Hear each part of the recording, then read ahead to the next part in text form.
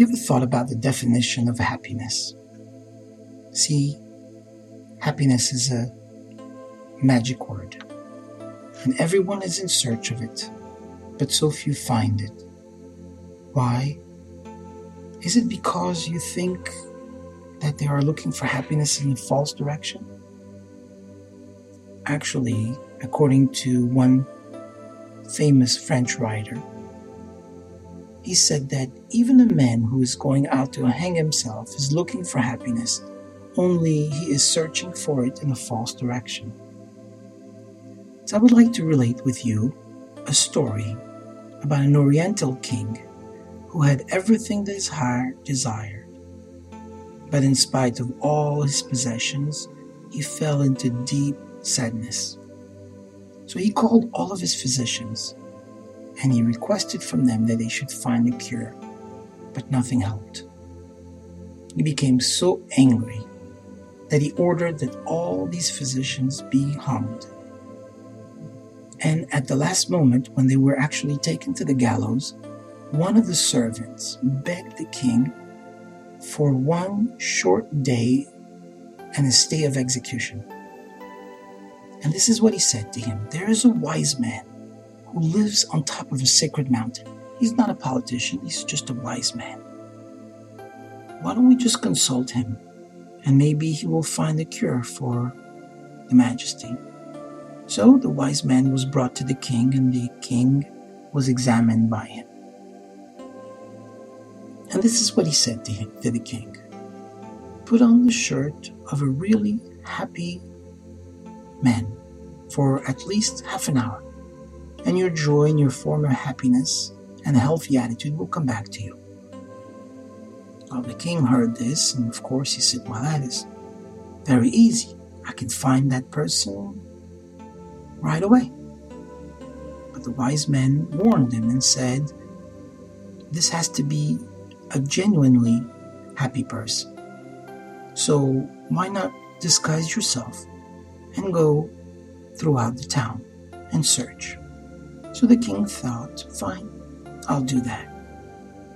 So he went among most of the people and the wealthiest people in this town, but many of them were unhappy. They wanted more, and he couldn't find one truly happy person. They were all looking for more and more possession, and none of them could relax. Then the king thought, "Well, let me go to the middle class. Those people don't have the curses of the millions, so they must be happy." But he was disappointed, and he found out that the middle class wanted to be like the upper class, and therefore all of their unhappy days were being clouded. So then he thought, maybe the poor, but the poor are so poor they don't have much. And on the last evening of the search, as he was going back home, he passed by a shackle, a little hovel of a home in a suburb of the kingdom. And this is what he heard outside the window: "I am so happy today. Oh, thank God. I thank you for making me such a happy man." Of course, the king heard this, and he was more than elated. He stormed into the shack and immediately saw a man sitting on the floor, finishing his meager meal. He looked about, and he asked him, "Why is there no lamp in this house or no furniture?" The man said, "I'm a poor person." He says, "Okay, then at least give me your shirt." This is what the king requested of him: "And I'll make you the richest person in the kingdom."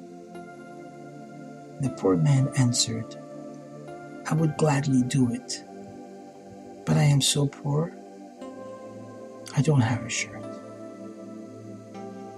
And now the king realized the wise man's counsel.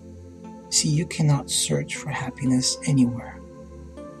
It comes from inside, not outside. who you are, what you do, who you meet, and the way you do things that you do with a proper attitude. This brings happiness, genuine happiness. It cannot be bought. It cannot be borrowed. It cannot be invented. It must be lived over and over again.